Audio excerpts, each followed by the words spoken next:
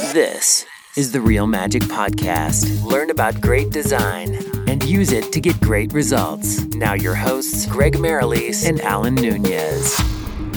Hello, listener, and thank you for joining Alan and I today for the Real Magic Design Podcast, where we unpack our experience to help designers and business owners understand how to create amazing designs and work together to make design that is profitable. I'm Greg from Studio One Design, and here's my co-host Alan from Pixel Partners. How are you, man?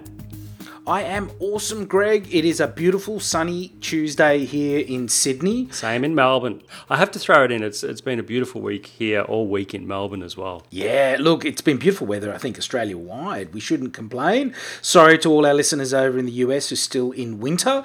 Mate, what have you been up to? Well, actually, I'm planning a trip to the US and going to San Diego. I just had a look at the weather in San Diego this morning, and they're around low 20s in Celsius. So it's not really that cold over there, but they're closer to the equator. But yeah, so I'm just planning that trip at the moment. I leave in a week and a half. What have you been up to, buddy? Mate, at the moment I'm looking at trying to make my office a little bigger. So I'm talking to builders and things like that, which is a little bit frustrating, but it'll be exciting when it's done. Cool. Hopefully build a new photo studio, as well as a new office for me, which will be great.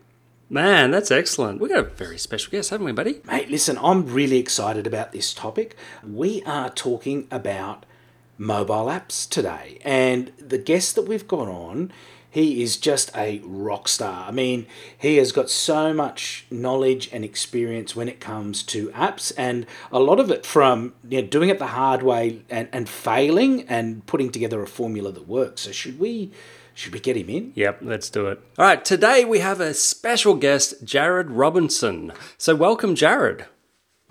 Thank you for having me. I'm feeling pretty magical. I love it. It's a Real Magic Design podcast. So, Jarrod, you know what, Jarrod? Thank you for that. You're the first person that's actually acknowledged our cool name. That's true. That's very true. It's a very cool name, very apt. I love it. It almost sounds like app there, but which is cool. Which is a nice segue, because Jarrod was a PE teacher before moving to the online world of creating an income, and now Jarrod has a successful business. He is a world-leading authority in helping PE teachers with online training and events over at thepegeek.com. Plus, he creates apps for small businesses at theappmatch.com. Jarrod also has connectedpe.com, the teacherpreneur.com, and probably many other websites based on his history. So Jarrod's journey is it's fascinating, to say the least. So before we discuss the power of an app for small business, I think it's important that you understand that Jarrod didn't exactly have a smooth or fast transition from having a job to making money online. In fact, I don't think I've seen somebody start more revenue streams than what Jarrod has. So Jarrod, can you take us through your journey of your failures and successes to how you have ended up to where you are today, mate? Sure, definitely. I'm just wondering, are you ever not a PE teacher? Like, I think I probably still have forever going to grasp onto that to some extent, but it probably because, that was my first major big passion, and it still is, really, because it's at the heart of all the stuff that we do online now. Mm-hmm. And I started as a general PE teacher, making students do beep tests and all of those things that you may be familiar with. Yeah, my daughter loves them. Some love them, some hate them. But, I just, when I was doing all that stuff in the PE classroom, I had this real passion for technology. And all of a sudden I discovered blogs, and I started making a blog about how to use technology in PE. And I had one reader, and that was my mum at the time. At least she said she was a reader. I don't really know. And eventually sort of Twitter and social media came in around that time in 2008. So what do? You start sharing the stuff that you're writing about on social media, very early days. And then eventually, all of a sudden you've got an audience. And 3 years after the fact, when I'd just been writing really for myself, it turned out that I actually had an audience of people, and they were coming to the site to read about what I was doing with technology. And that's when I sort of started thinking about how you can make a product and have people pay you for your attention or their attention and so forth. And it sort of flowed from there. So it took 3 years to make your first dollar online? Yeah, it was about 37 cents. So, it took a couple of sales to eventually scale up. But I basically was writing these articles for this magazine, and this magazine went bankrupt, I think. And the editor who I'd been relaying with said, well, you've got these 10 articles that you've written and no one's ever going to see them. Why don't you just put them on your blog? And, I started thinking, well, they make a lot of sense to be in an ebook. So I made an ebook.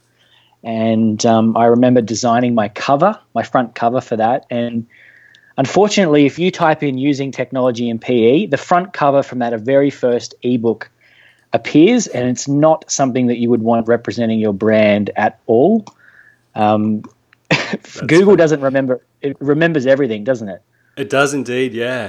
And we will check that out because, we're going to dive deeper into the design. And lately you've really been investing in your brand as far as design, and we'll talk about design and apps and that sort of thing. But, and that was just an ebook. But you create a lot of other things, Jarrod, from T-shirts to comic books to music albums with jingles. And I made that mistake of thinking that, more things equaled more income. So, when I made that first ebook, I remember getting like 1 sale and then 10 sales and 100 sales. And I thought, oh my God, what if you made like 2 ebooks? So, I quickly made another ebook. And then I discovered the world of mobile apps in 2011, and I made my first app, and the same process. I made $10. What about if you made a second app and a third? And I just kept doing that with every possible thing that you could create a product for. Was so it T-shirts, related? comics. Yeah, okay. But were the apps all related to PE? Everything was related to that one audience, which I guess is that's a good element of it. I wasn't just going into completely different fields, but 1 week they might get offered an app, and then the very next week I might have sent them a T-shirt offering. So it was pretty crazy, and they probably couldn't keep up. And after 2 or 3 years of that, I probably couldn't keep up myself with all the things that we were creating. Mate, I'm glad you simplified. We often talk about on the podcast, simplification and finding what you're really good at, and you've landed in the app space. And I find this really, really interesting. Most people think apps, they think something that's going to tell you the weather or tell you, your stocks or a chat app, this kind of thing. But, that the world of apps has another side to it for small businesses. And, it would be great if you could just sort of run us through, why maybe an app might be good for a small business and maybe what they could use it for. Yeah. Well, there's a lot of opportunity, and I think one of the biggest things that sets those people apart who do have an app against those that don't is you're moving into this platform that has a high sort of brand connection with Apple and Google. So automatically, if you have an app, then you defer a lot of your brand from these established entities. You get to co-align with those 2 places, which I don't think people realize how powerful that can be. So if you're looking at a competitor and one has an app and one doesn't, like maybe the person who has an app has a bit of an edge that you can explore. So I think that's like step number 1. The other step, obviously, is that there's a lot less competition in the app stores. So if you're searching for a solution to something and you happen to use the App Store search, as people do, it's one of the biggest search engines, you're coming up with a lot less results than if you search for the same thing in the crowded marketplace of Google. And, we put that in. When we found that, we just went hard on dominating that phys ed keyword in the App Store. And quite literally, if you searched at our peak, when we had the most number of apps on the store, you would find all top 10 results were ours, and they were coming up. And obviously that's generating a lot of engagement in what we were doing. And so they're the first 2 things, like getting in front of the right people and this brand sort of connection with the big players, Apple and Google. I love that because it is an authority building piece, to have an It app. can be, for sure. Yeah, absolutely. Yeah. For me, it's a huge authority building piece from the point of view that, like you said, if people are comparing you to somebody that doesn't have one, then they're going to automatically assume that you're the authority in the space, which can obviously lead to more business. So yeah, I'm a huge fan of. I'm just trying to work out, like, for my business, if I and I've discussed this on a few episodes ago with Al on our podcast, how it can relate to a small service business and how it would benefit a business that just provides a service and we obviously have a podcast and a blog and things like that. Like, how would the average small service business benefit from having an app? Well, communication is pretty powerful throughout different app channels. And, if you look at your device right now, I'm certain that there are apps that you engage with that keep you alerted in real time when things happen. Mm-hmm. So if you're offering a service where there was statuses and communication and updates, I can sort of imagine that communication element could be, greatly enhanced through the app channel.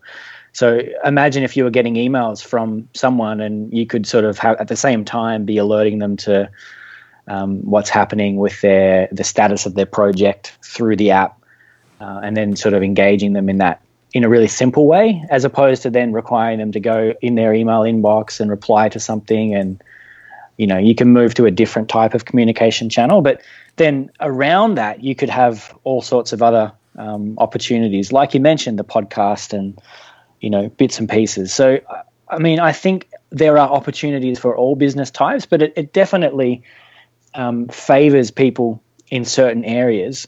But one thing that we did across our sort of, when we're at our peak, we had 100 apps. We were building, which is pretty mental, but we were building in some cases apps that were supportive to the type of audience that we wanted to gather. So if in your case scenario, you want people who have, small businesses and maybe they're online, what type of apps supported them so that you could amass an audience. And it maybe wouldn't be directly an app that was your brand, but it was like a supportive tool for your brand. Does that make sense? Mm. So we built a weather app for PE teachers. And you're like, well, why would you do that? Like, what's the purpose of having a weather app when there's all these other weather apps on the store? Well, we were able to make the weather app for PE teachers. And who do you think we assembled as our audience so that, we could communicate with them in the future? We got PE teachers using the app.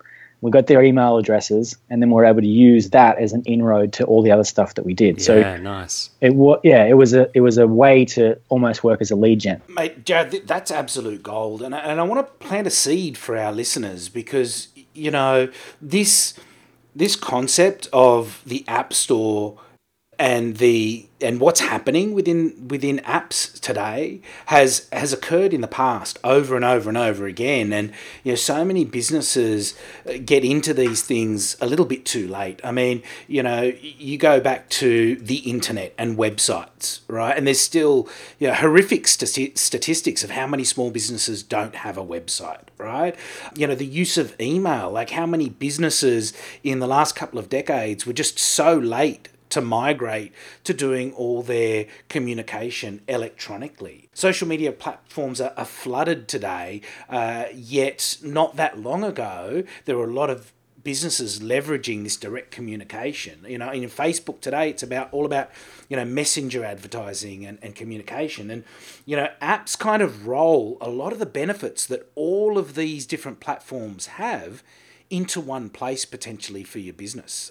Communication, news feeds. I love your example of the weather app specifically for PE teachers because, they want to feel like this is designed for them. And people may be sitting there listening going, oh, but why would you do that? And I got it straight away. Imagine if I was a PE teacher and instead of having to, put in my suburb, I could do it by the school location that I work at or locations because, I'm assuming that there are plenty of teachers that work in multiple locations and as casuals and things like that. So you can take something that already exists and tweak it and customize it for your specific audience to deliver value, right? And we always talk about that. We did over and over, like tweaking the apps that were already available in a generic sense, but sort of targeting them with a feature set that was relevant to PE teachers. I read recently about somebody who had a huge app in the US, and this is a bit dated now. The article was dated, but it was talking about basically a hair frizziness app, which basically is a weather app. It was telling them the level of humidity and whether or not the women's hair should be tied up or out because it was going to go frizzy because of humidity. So, you've got to think a little laterally when you're coming up with these concepts.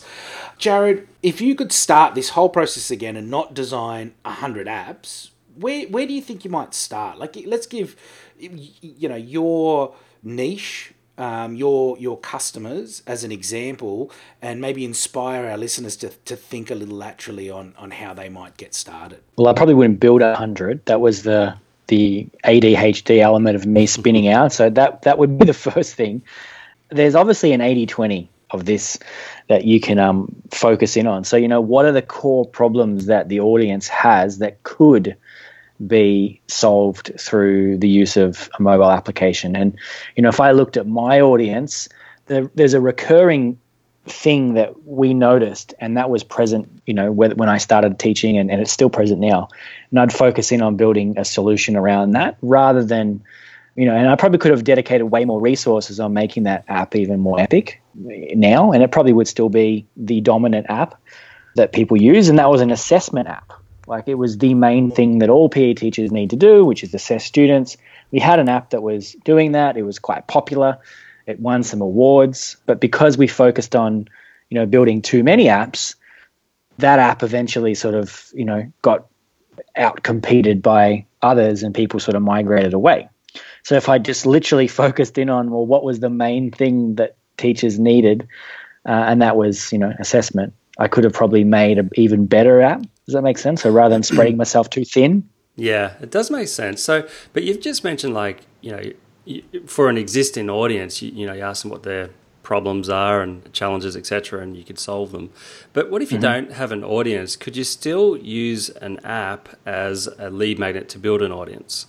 Yeah, absolutely. If you look at the App Store listings, there is a realm of people who've never had an audience, but now they get a pride and place in the front of, thousands of, I can't remember the full number of people, but, hundreds of thousands of people who have one-click access to download whatever it is that you're offering. So it is a great opportunity to capture leads for free apps. If you go and look at the App Store listings, the ones that generate the most revenue are free apps. That's a pretty crazy thing, isn't it? But they use the whole in-app purchasing process, and they tend to generate the most revenue themselves. So if you were sitting there and you had a great idea that potentially could solve a problem for people, and you had no audience to that point, putting it onto the App Store could absolutely be the point where you create an audience from. However, we tend to avoid doing that because I've had a few big lessons doing this, and I built a couple of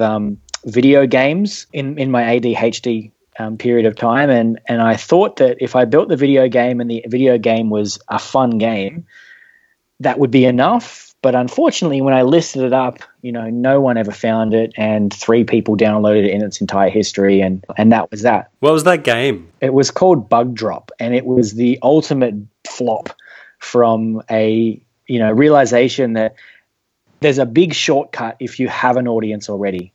It's not an essential tool, but if you're trying to use it for lead generation in a completely unknown space, and you've got no audience that you can leverage at the beginning, it's going to be a bit more challenging.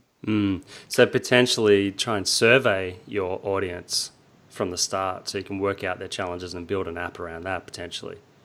Yeah, I mean, that makes a ton of sense. So, if you were working in the space of helping people, let's say you had a business and you're helping people be more efficient and effective, well, then maybe there's a way for you to create a tool that does a certain part of that, and then you can use your audience to download that initially, and that creates more awareness for people who don't know about you, and then you can use that for lead generation. So all the apps that we had major flops with were in spaces where we had no business to be in, and we had no audience that we could initially generate attention on that app with.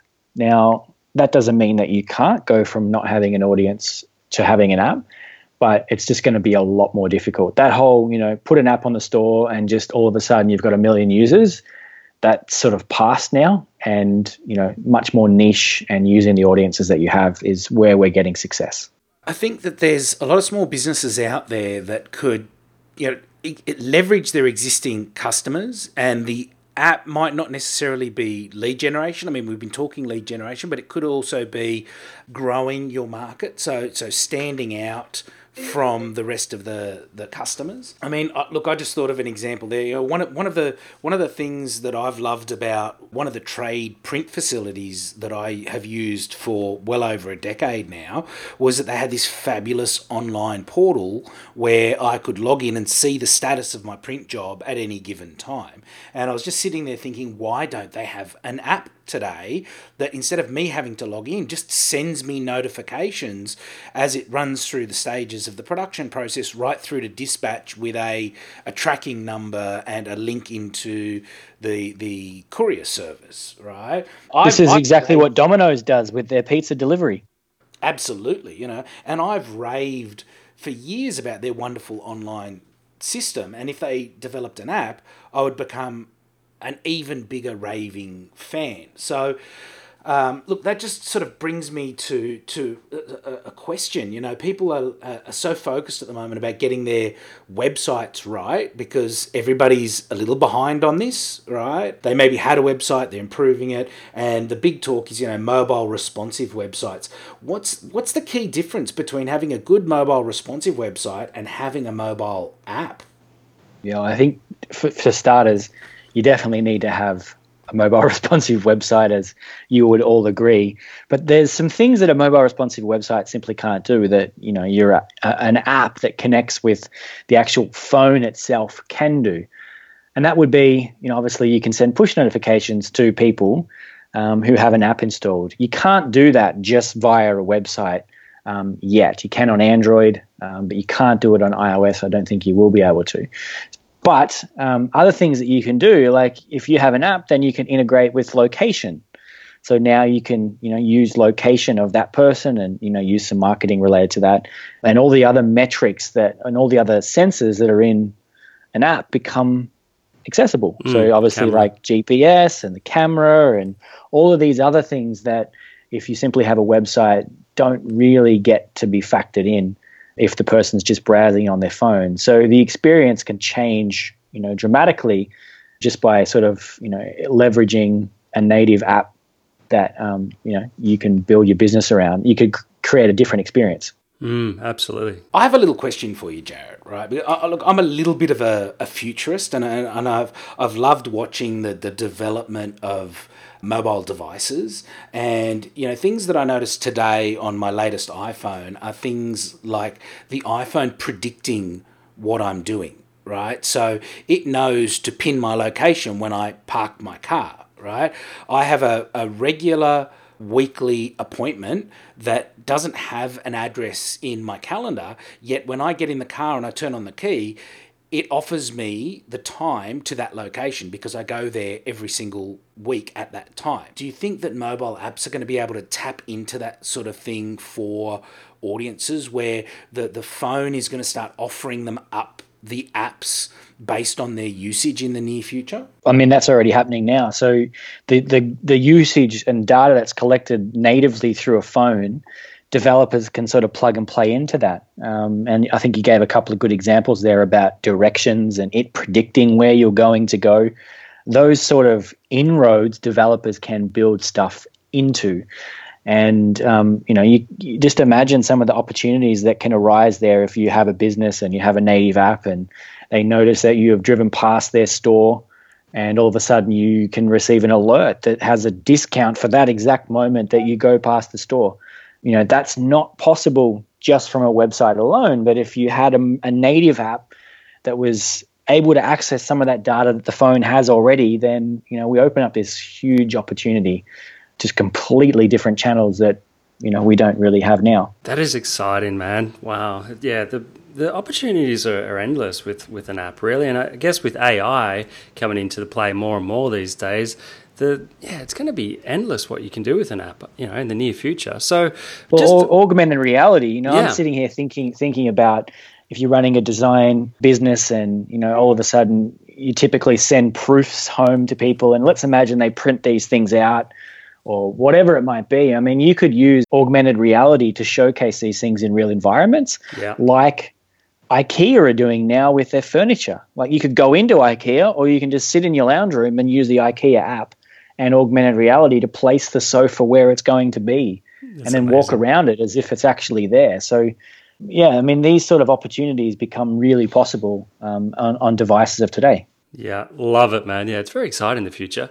So, and all that comes down to the experience within the app. So I imagine design is important in an app. And how important would you say design is? Well, we found this out the hard way. Our very first app we ever built, we sort of ignored the whole design part. As long as it was functional, Yeah. that's all I really thought was important. Turns out it wasn't, because people couldn't find buttons, and they, would send us emails saying, I thought, you could do this. And I'm like, well, you can, but it's 10 layers deep inside the menu. So that whole user experience thing is super important, and having good functional design is, they sort of go hand in hand. When we finally realized that, we were able to create this really nice brand on the App Store, which is referred to as the Easy Teacher brand. And it was a whole series of apps that were like Easy Assessment, Easy Portfolio, Easy Attendance, and you can go and see those. They still function today. Awesome. But they have this unified brand experience that, if you have used one, then you have a familiarity around the others. So it was good from that perspective. And it also meant that these early emerging teachers who were just getting familiar with technology were able to sort of use it well, because it was thought out in a really simple manner. So simplicity is key. Make sure that the design was simple so people could get the result that you were looking for. And we've sort of taken that one philosophy, which is simplicity, into the apps that we're now building for small businesses. They're just very simple. They do what they say they do. Podcast accesses the podcast player. Blogs access the blogs. Simplicity, making sure that people get to the result that they're sort of hoping they get to, not confusing. Yeah, because with web design, we don't want to reinvent the wheel. People are used to navigating a certain way on a website. And if people, some designers try to be way too tricky. And I imagine it's the same with an app. You don't want to try and reinvent the wheel of how to use an app. You want it to be intuitive based on, what they're used to, even from the bigger apps out there.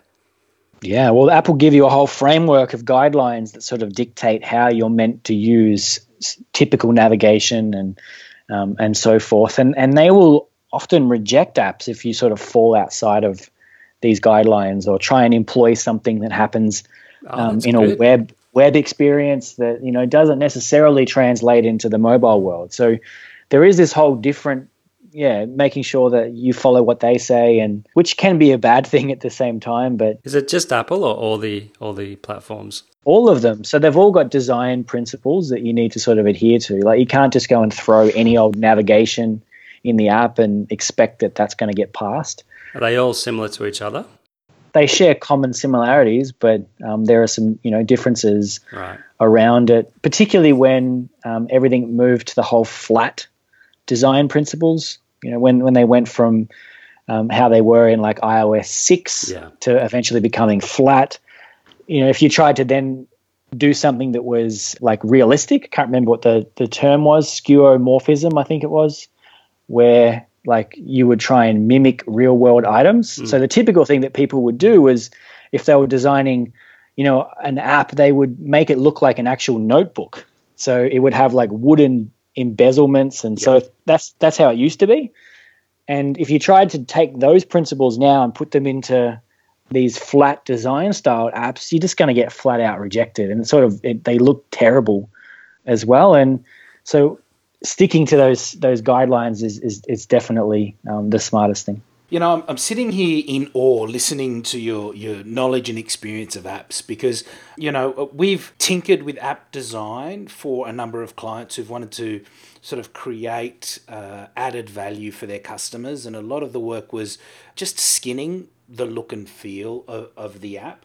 But there is really so much more that needs to be considered for a business when designing an app. And I highly recommend that you find somebody like Jarrod who knows what they're doing. But could you give us a rundown on some of the things like how to promote the app, maybe things like keeping the app up to date, what's the cost to get an app, what's the cost to run an app? I mean, I know these are sort of random questions, but sort of give us a high level view of what the running costs and things that might need to be considered.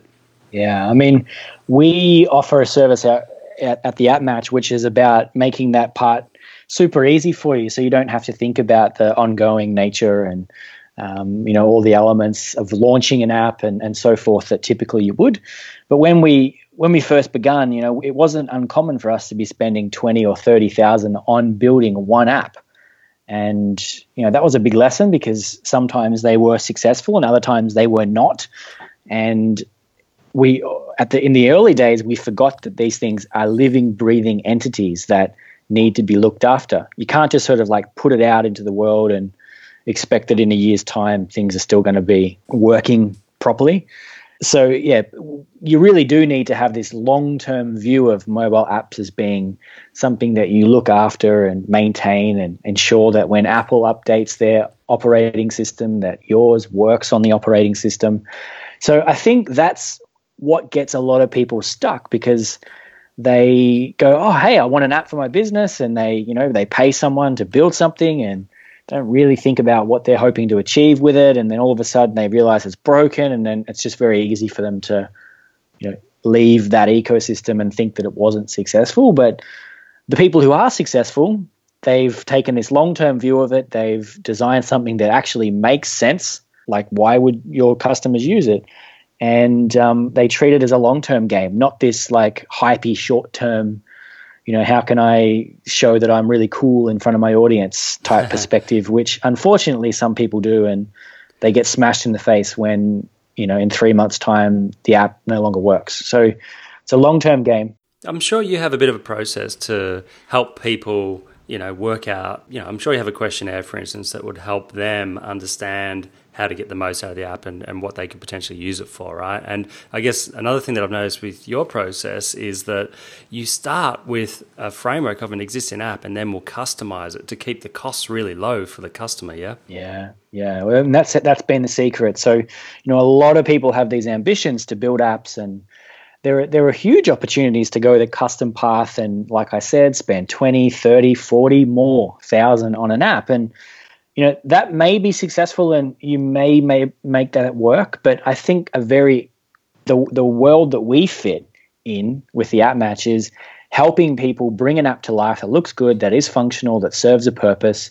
And in many cases, it will test whether or not your market responds to the use of, that medium. And then you can scale out to the fully custom down the road, if it so happens to be the case. But what we've found is a lot of the time people realize that what we end up building them is exactly where they'd want to be anyway. So they just get it much more affordably because of the way in which we do it, which is leveraging stuff that has been built before and bringing together, like a white label version of an app that we could repurpose material for later on, and that brings the cost down by like 10 times just because of that process. And that's how we got 100 mobile apps out. It wasn't that we started from ground zero on 100 apps. We would repurpose 60% of it, and no one would notice that, but in the background was some of the same stuff being reused, to get there faster. Cool, man. Could you just run through maybe your top 3 apps that you've created for small businesses and what the core functions are? So are we talking like from the phys ed world? No, like outside of some that. of my apps? Like sure. the Merrymaker Sisters. And the Merrymaker Sisters, they had such a big success with the launch of their app. And, they were the typical example of had been quoted the $30,000, $40,000, price point for making an app. And they nearly rolled the dice on that. And they, were like, okay, cool, great. This is going to be awesome. $40,000 spent on an app must mean that we make $40,000 back straight away on our app. But, I spoke with them and said, no, I think you can build this app for more like 3, test it and see whether or not the market is or has an appetite for this. And, they were able to launch their app and in the first few weeks return all the investment that they spent getting it built. And of course, they realized that their audience does love this medium, but they've never actually had to move to anything more robust and custom. So they've had this way better result than if they'd gone down that process and sort of hoped that they'd still be waiting to get their money back, I think. Yeah. And can you customize your apps after they're released that you designed? Yeah, you definitely can. So what they've done is now they've seen what they started with and they've made these incremental changes to get to where they are now. So it's still like 80% where it was when we launched it, and the rest of it's now like, okay, this is what the audience has wanted. And that's a good thing because it's come from the involvement from their customers, as opposed to like, these are assumptions. Here's $40,000 product, throw it out there, and all of a sudden it's unusable because, you know, you never really thought about what people wanted. So starting way more affordable and scaling out has been what the most successful people have done. We built the Simple Green Smoothies app as well. They're a big, you know, they do smoothie recipes in the US. Same principle. They wanted the end goal being $40,000, $50,000 app. And no, we start back at the beginning and build out that way. And they couldn't be happier as well. Man, that's awesome. Jarrod, that has been absolutely fantastic. I'm really, really grateful, and I'm sure our listeners are really, really grateful for sharing your knowledge. Before we wrap up this episode, if you could, from all your experience, give our listeners one killer tip, what would it be? I think it's, definitely think about how you can design something that solves a problem for your audience. Like, that's the killer. And don't just do an app because you've heard it on this podcast and you've heard a few people talk about it. It's got to solve a problem for someone, like a pain point. It should be not just a Band-Aid solution, but, something that, drives home a result for them maybe. And is quite simple to use. If you go outside of simplicity, I think you're just on a slippery slope to disaster. And unfortunately, plenty of people do that. I mean, I'm sure you've downloaded an app before that you just like give up because it's too hard. And so simple, and it has to do something that people in your audience want to do. Exactly, and then test the audience and then potentially grow it later. That's scale out, yeah. That's awesome. Well, thank you so much, Jarrod. Yeah, it's been great having you here, buddy. And listener, I highly recommend you go check out Jarrod's website, theappmatch.com. And Jarrod, how else can people get in touch with you if they have any questions or if they're interested in getting an app for their small business? Yeah, they can head over to Facebook, or if they're interested in seeing what we do with apps in our PE business, which is like primarily where this stuff is like demoed in the real, use cases, they can head to thepegeek.com and have a look at how we use them. Well, thank you, Jarrod. Thanks so much for being on the Real Magic podcast, buddy. Speak soon. See you guys. Thanks, Jarrod. Have a good one, mate. Thanks for listening to the Real Magic podcast. Hear more at therealmagic.com.